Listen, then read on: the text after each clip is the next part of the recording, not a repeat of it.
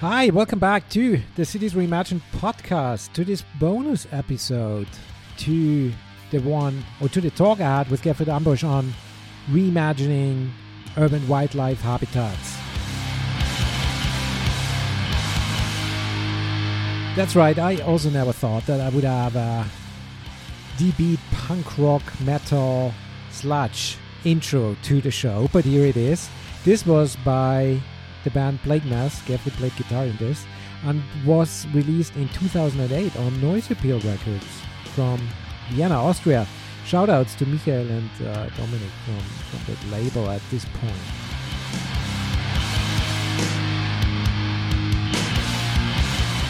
But I hope you listened and liked the Cities Reimagined episode with Gerfried, and I thought, while having him on the show and having a conversation which we record, I better ask him on some off-topic questions on his background in do-it-yourself punk rock and hardcore, because this guy has some crazy stories to tell.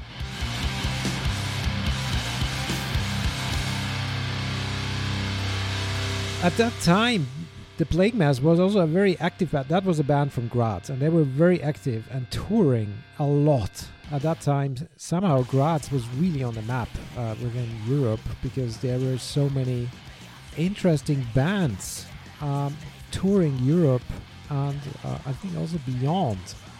That time was from 2000 to 2010. And the Plague Mass also did some tours in places where at that time you would probably not go as a punk rock band. And I would encourage you to listen in to hear about Gerfried's stories about touring Belarus and some other places. Alright, so here it is. The bonus episode to the talk I had with Gerfried on urban amphibians. No quarks here.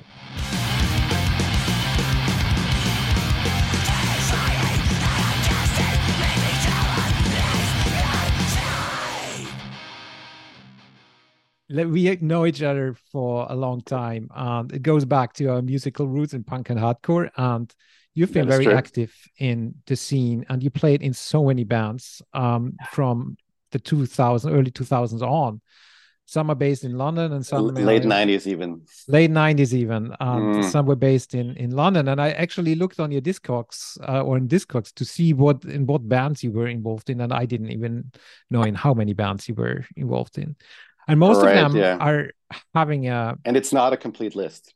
It's not a complete list, and you should edit it on Discogs. Well, I have nothing to do with it. I'm not on Discogs really. It's just like someone else. Someone did that. Someone did that. Yeah. But coming out of the scene of the 90s and 2000s, that was a very political scene as well, and political time in this alternative culture and alternative subculture. How did this time of being engaged in a scene which kind of constantly challenged the status quo of anything and experimented with partly radical ideas, for example, veganism? You're a vegan yourself. In 2000 was a very radical statement. Nowadays, it's maybe not that radical anymore, and people do it for other reasons, lifestyle reasons. How did that shape you today? Well, I think that's one of the first things I said in this discussion was that, like my attitude of just going out and doing things, that's just a DIY punk spirit. Like that's. It's basically the same idea. Like you live in a small town. Like I grew up in Graz, right? You want more bands to come through because you want to see them. You start putting on shows, right? You start promoting shows, and then there's going to be more bands coming through your town. So I think that really was that's sort of the genesis of like my approach, really. And also, if you're involved with that, you kind of, and you play in bands, you kind of like get around a lot. You meet a lot of people. You see things. You travel like to places where you wouldn't ordinarily go like for vacation, right? Also, you're immediately, you know, like welcomed into like a local community there, which are always really appreciated. And then like people will show you around, and um, like their small town, for instance, that's very much like the one you grew up in, Yeah. but it's in Serbia, right? So it's quite, it's been quite an interesting experience Yeah. over the I past 2.5 decades. Yeah, and Mm. I can totally relate to that. I didn't tour at all or just a little here and there, but I can totally relate to what you said about how you get engaged and how you start things. So when I was 16 or 15 or so, I started setting up band shows in my hometown in Klagenfurt because it was super boring You did, there. yeah. And that's also why you and your band Plague Mass at the time, I guess, came around that town a couple of times.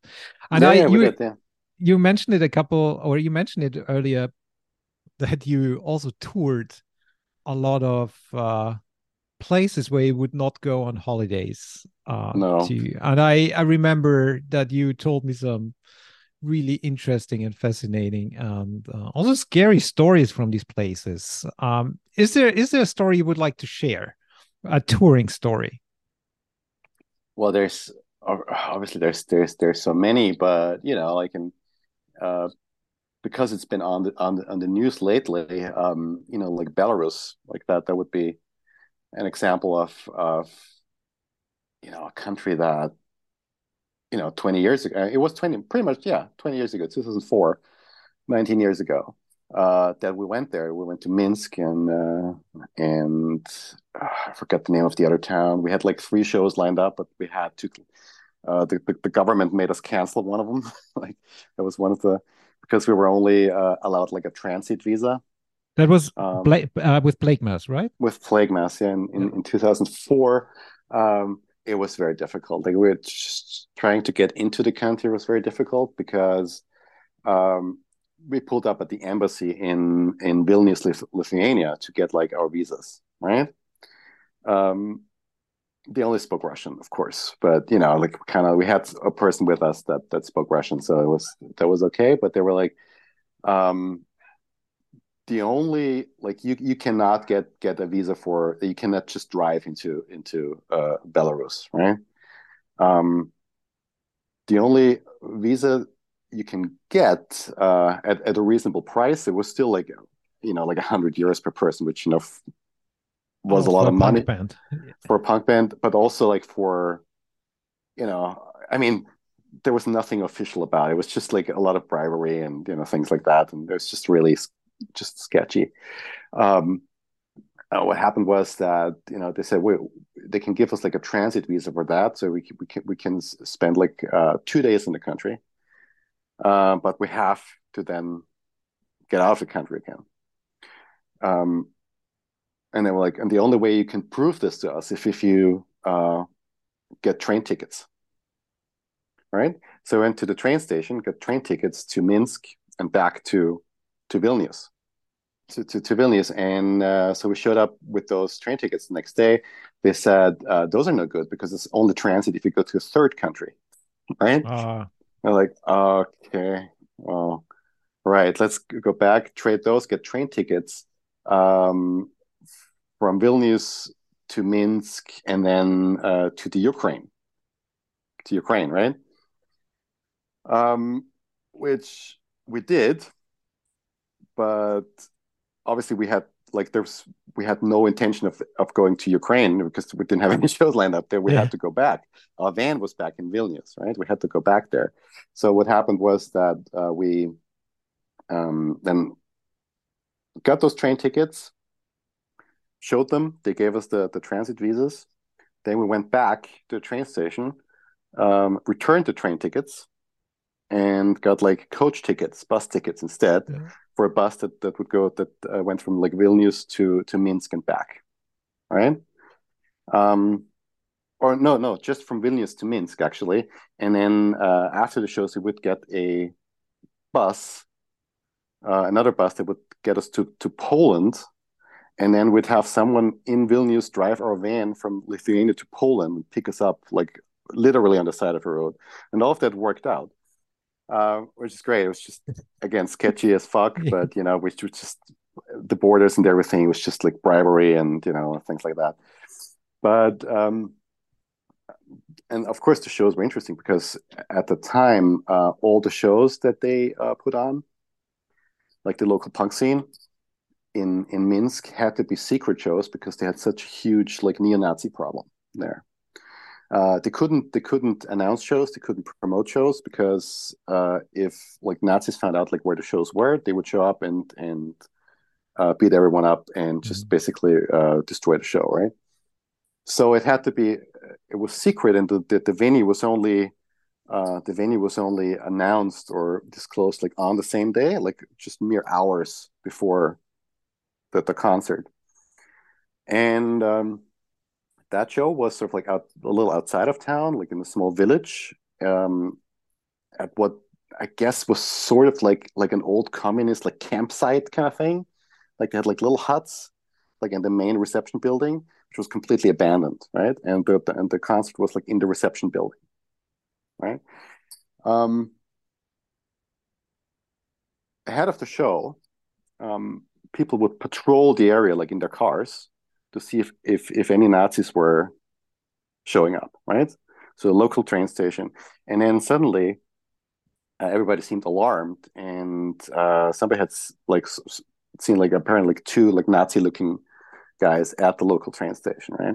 And then what happened was that everybody started collecting rocks, cutting off branches of trees, and making them like pointy with their knives. Everybody had a knife, of course, and they were just in complete like medieval defend the castle mode, right? All of a sudden, and we were there. We're like, what is happening here? Right? Like, That's insane. this is just crazy. And I was like, okay.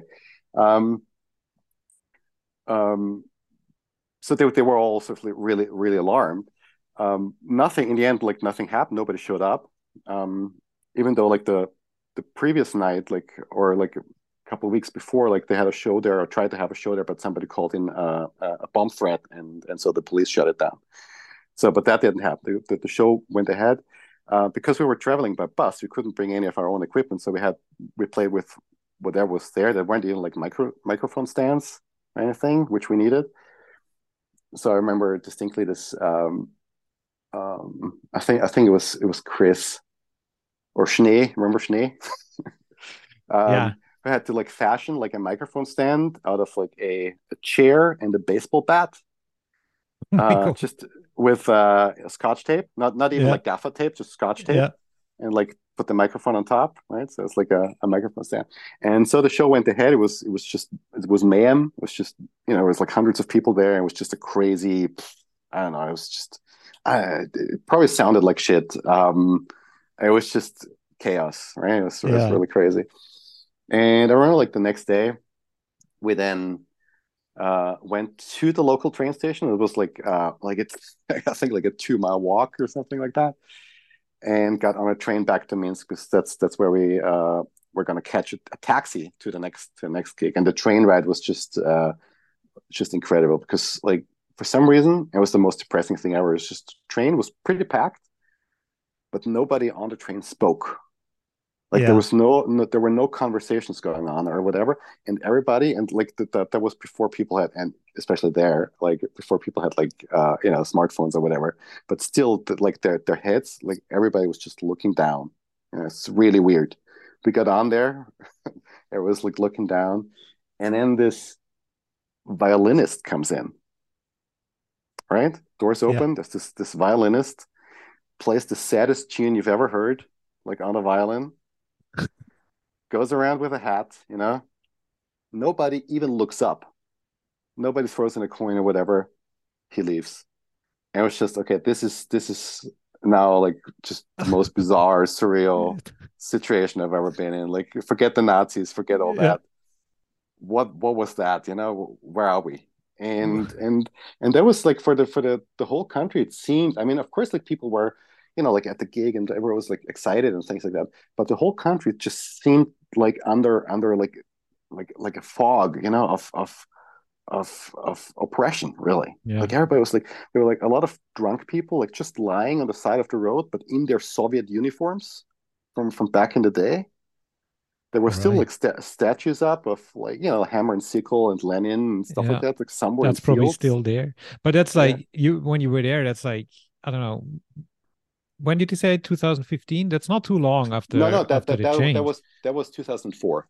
So 2004. that That's was yeah. 2004. It was almost 20 years ago, and yeah, it was already like that the same like that Lukashenko guy, Yeah. um, who's still the Yeah. dictator there.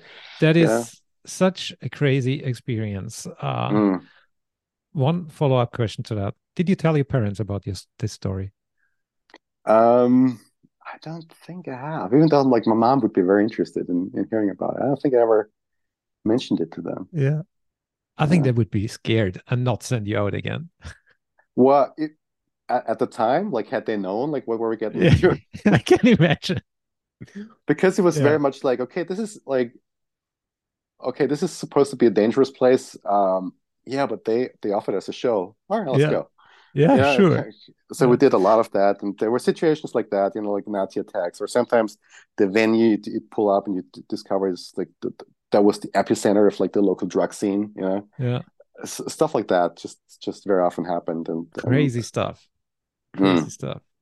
So when I was preparing for the interview, I also saw that you played in a band called Carnist. And what I found interesting is how Carnist described themselves. Carnist, and I mm, read out now.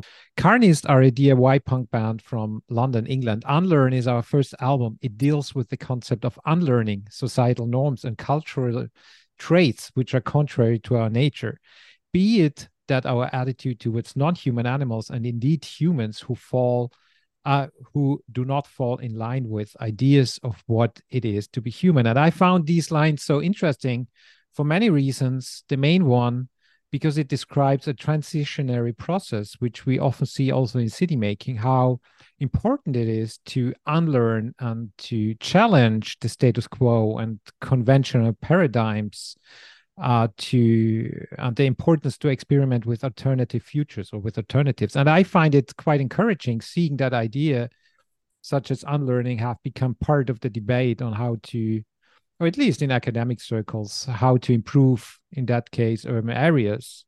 mm. Um, but you do not have a background in urbanism or any related discipline, but are you're neck deep into cultural studies, right? And I would be very interested in hearing more on your thoughts on the word of, or on the concept of unlearning. Right. I think what we were. I mean, this again. This is now probably like 10 years ago that we wrote that album. I think probably came out in 2014, 15, something like that. 8 years ago, 9 years ago. The concept for us there related mostly to diet, of course. So that was because the main we were like an outspoken vegan band, and that was sort of like the main focus there. But of course, it can be applied to many other contexts as well because um, some of the things. I mean, that it goes without saying. I mean, we're cultural beings. Some of the things that we just take for granted and just accept as normal. If you take a step back and sort of like try to like unlearn your like, cultural programming, um, you'll see that that's kind of it's kind of weird that we do that. It's kind of weird that we, uh, for instance, just destroy our own basis of existence, which is nature, and things like that. So I think that's an important concept, and you kind of like have to um, unlearn, ideology, especially because that's something you don't realize you are immersed in. Like like a fish doesn't realize it's in water, right? So it's kind of like a similar idea. And but a lot of things are just very ideological, and I think for instance one of the my like recent unlearning processes, and we can have a separate discussion about that. But it was just, for instance, that I was very much opposed to nuclear power, right? Almost for my life, because I kind of like, like in the 90s, we all had the stickers, Atomkraft Nein Danke stickers, those kind of things. And only when you sort of start looking at the facts and start seeing sort of like, especially in light of like the current climate crisis and things like that, and you start to sort of, let's stop the fear mongering. Let's just look at the facts. Like, how safe is it actually? How efficient is it actually? And things like that. I think that would be like an unlearning process where things I took for granted without ever like questioning them. When you kind of like start questioning them, you kind of I mean, you can still be wrong or right about things, of course, but you kind of you're wrong or right for like better reasons. That's what I'm trying to say. That's part of the unlearning of the whatever ideology you're kind of like you find yourself in. And that can be that can be like a Christian upbringing. That can be like a very sort of like personal political ideology that you carry around with you, but don't realize that it's just one of many ideas out there, right? Yeah. And that's part of the process. Yeah, I agree to that. Not so much to the nuclear energy, but we can have a separate discussion on that. But to unlearning how you describe it, unlearning the programming, your own programming between ideologies and belief systems, maybe, and so on. Exactly. Yeah. Yeah. Okay. Coming to an end, one question I'm asking everybody with a background in alternative music on the podcast: what are 3 songs to change the world to you? Which 3 songs would you name? And I would be disappointed if there is no Morrissey song in there, because I know that you're a huge fan. What if they're all Morrissey songs? Is that that's fine? That is acceptable? Is that acceptable? Yeah. No, actually, I thought about this, and it's quite interesting. Okay, I'm actually like, I'm not gonna name 3 songs because I thought about it. Because I knew you were gonna bring something like that up. I don't know how I knew that, but I did, and I was like, no, there's really, I mean, it's just different stages in your life that's gonna be different songs. So like my sort of way out kind of like answer of that would be, of course, it's the sounds of frogs croaking, like very good one. Like that would be okay. If I hear that, like that's like motivation. That's why I go out and do things that I do. It's why it's what I want to hear. It's what I bring back. And when I hear it, it's kind of like it's really motivating. It's like, okay, this is now happening. But of course, there's always been songs and bands like that. And actually, and I think this ties it up nicely. The other day, for the first time in probably 15 years, at the gym, I discovered that the old Plague Mass albums are on Apple Music, which I didn't know. I didn't know they were on there. And I listened to our first album, and of course, that takes you right back to like when it was created, how it was created, the things you thought at the time, right? Because they were like largely my lyrics. It's funny because I when I prepared for the interview, I went through your bands, and I also listened to the Plague Mass albums again on Apple Music, and it took me right back to when I was like, I don't know how old I was, 18, 19 when it came out. Right, and I was only like slightly older, like I think we're like 3 years apart, something like that. Yeah, something like that.